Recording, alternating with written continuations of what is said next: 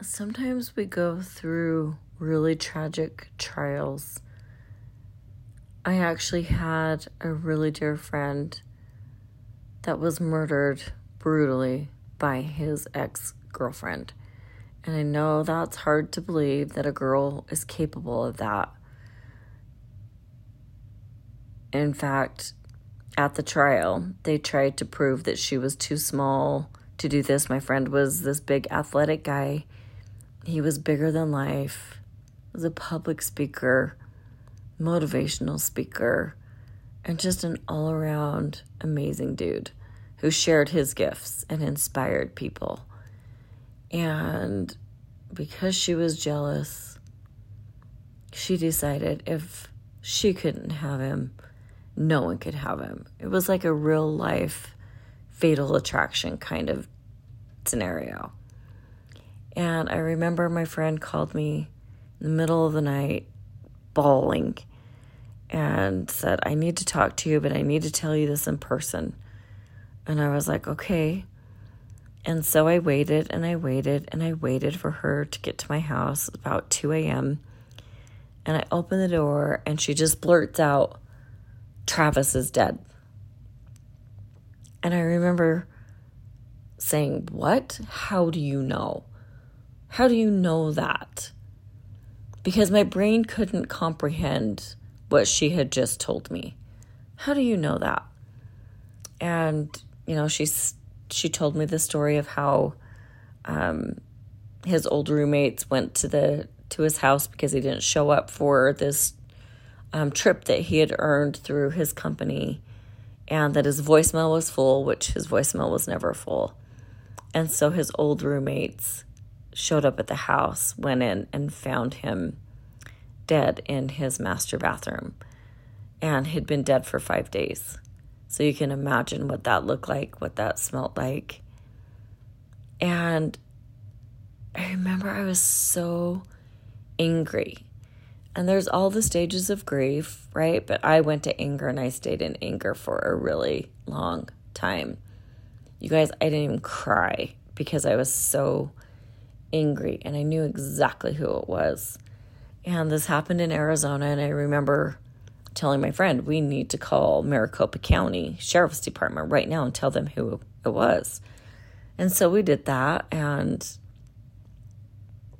come to find out, they arrest this girl, and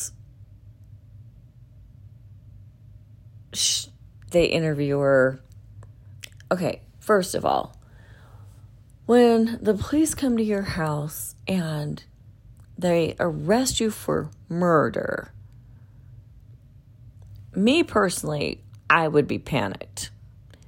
But you know what this girl did? She asked if she could get her makeup. Like, who does that? A crazy person. That's who does that. So that she could look pretty for her mugshot. So about 5 years go by. She's sitting in jail. We're waiting for all of this to go to trial. And the day finally happens. So I fly to Arizona for this trial because, remember, I signed up for the cheerleader, major supporter gift. And I thought, you know what? He would do this for me. So this is one thing I can do for him. And I remember sitting through that trial, and our justice system is so screwed up. I'm just going to say that. Our justice system is guilty until proven innocent. And here we're sitting in court. My friend that's murdered, that cannot defend himself, is basically on trial. And they use things that are unsubstantiated completely. That's allowed in court. But things that they have proof of are not allowed in court. And I remember as I sat in this courtroom, I just remember thinking, why is our system backwards? How can someone that's murdered be the one on trial? Like, that was super confusing for me.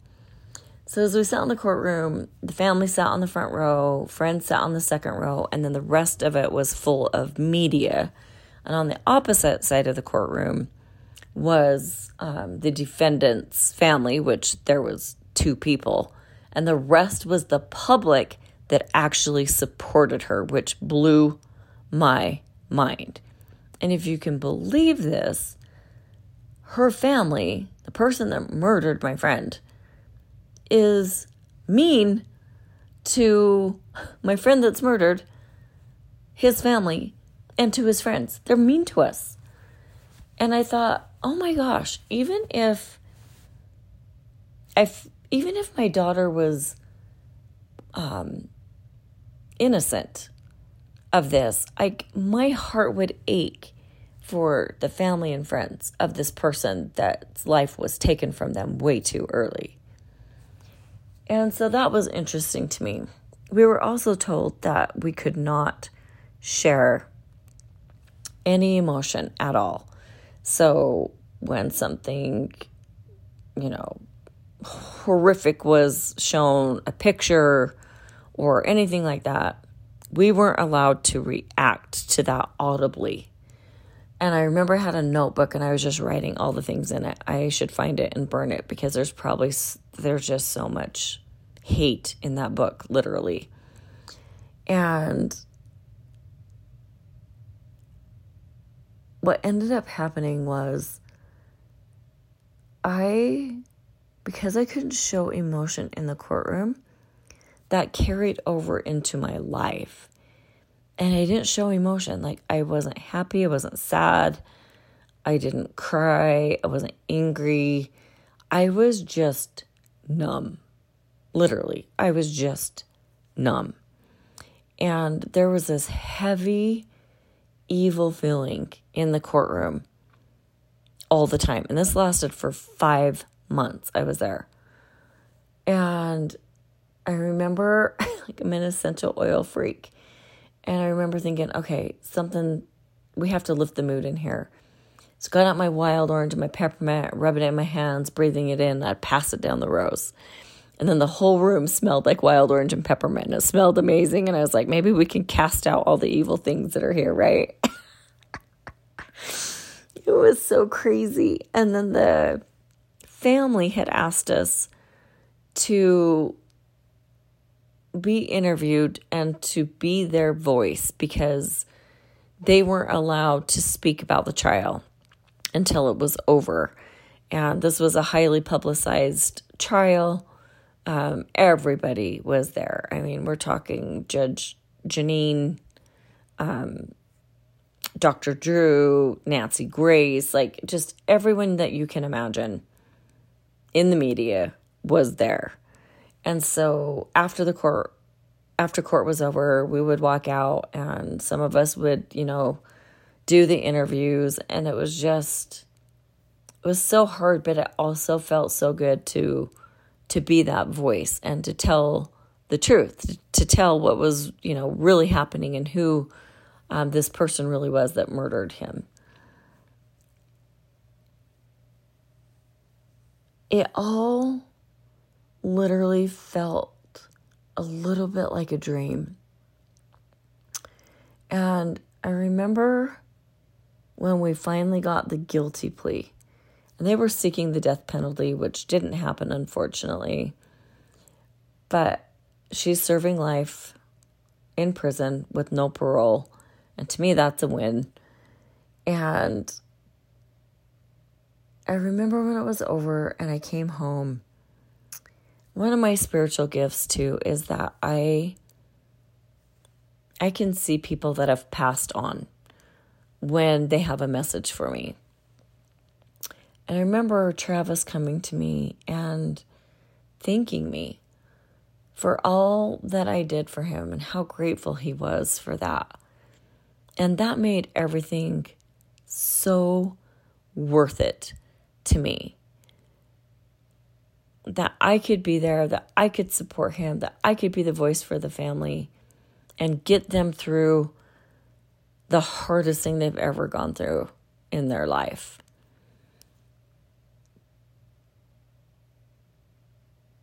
I learned that your life can be taken in an instant. And that we really, truly need to wake up every day with an intention for that day. And to be kind to everyone, especially now in this crazy world that we live in that's so divisive. It just makes me crazy.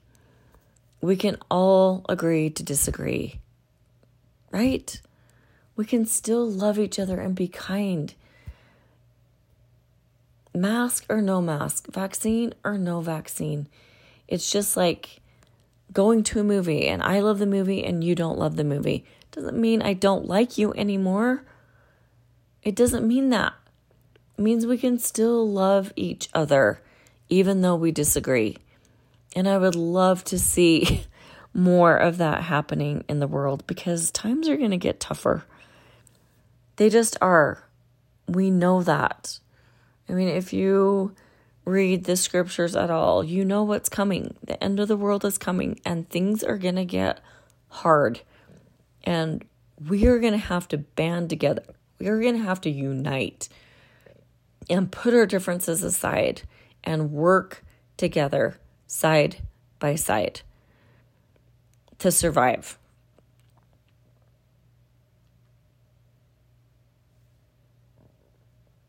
I pray that we can all do that.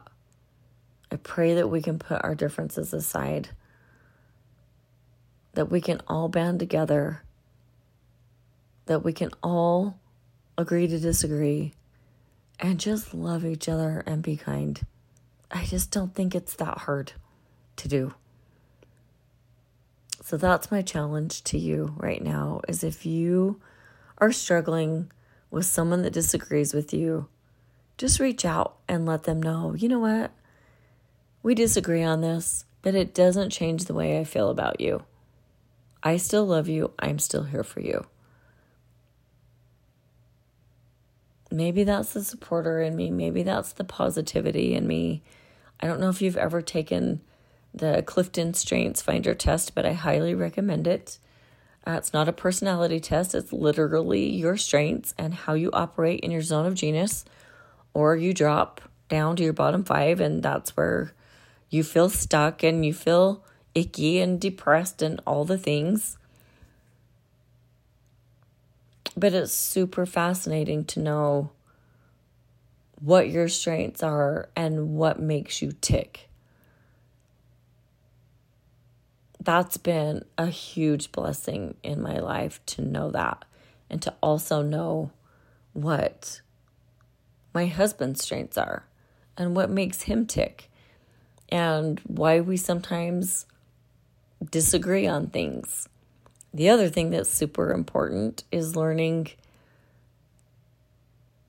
your significant other, your spouse, their love language. That is something that we read when we were first married. And I realized what made my husband feel loved. And that was physical touch and words of affirmation. Like, those two things light him up. Mine were also the same. So that was easy. We tend to love others the way we want to be loved. But we have to be willing to sacrifice the way we want to be loved. Not sacrifice and not be loved. I'm just saying we need to sacrifice and do the things, make a mental note to do the things that light up our spouse or our significant other. And I feel like I got really good at that. And I made a conscious effort. And physical touch doesn't always mean sex. It literally means holding their hand, like tickling their arms. My husband's bald. He loves me to tickle his head and pull the hairs out and all the things. And that is something that I do on a regular basis. When I sit next to him, I'm always touching him. My hand is either in his hand, on his leg, around his shoulders, on his head. Like, I am always touching him. And we've actually had male friends say to me, wow, do you realize like you touch him all the time? And I really don't notice it because it's just something that I do now. I know he loves it and it's just natural for me to do that. And these men long for that. So learn what your spouse or your significant other yearns for. Like what really makes them feel loved. And make a conscious effort to do those things. Even if you think it's dumb, even if it doesn't come natural to you, eventually it will because you'll keep practicing it. And it will strengthen your marriage. I promise you, it will strengthen your marriage. My words of affirmation, love language, I feel like is kind of split 50-50 with quality time now. The older that I get, the more I just want to be near my husband and I just want time with him. And for me, that is just, sitting in our theater room and watching our favorite Netflix show or, watching the Utah Jazz play. We love basketball. I love sports. Love sports. Can't play sports well, but remember, I'm a cheerleader and I'm a supporter and I'm a good audience. And I love watching Jazz games. So for me, just sitting near my husband feels my quality time love language, feels his physical touch because I'm near him and I'm touching him the whole time. So it works for us. I feel like there's love languages that are definitely harder, like gifts. That love language to me is a hard love language to feel because gifts is how they feel loved, giving them gifts. And if that's not something that comes natural to you, I'm telling you, like you need to set an alarm when it's their birthday, when it's Wednesday, and they feel like, they aren't loved, like buy them flowers, write them a note, tell them how much you love them. Like they need that. So just learn about those love languages and what you can do to strengthen the love between each other, because it will strengthen your marriage and it will make a huge difference.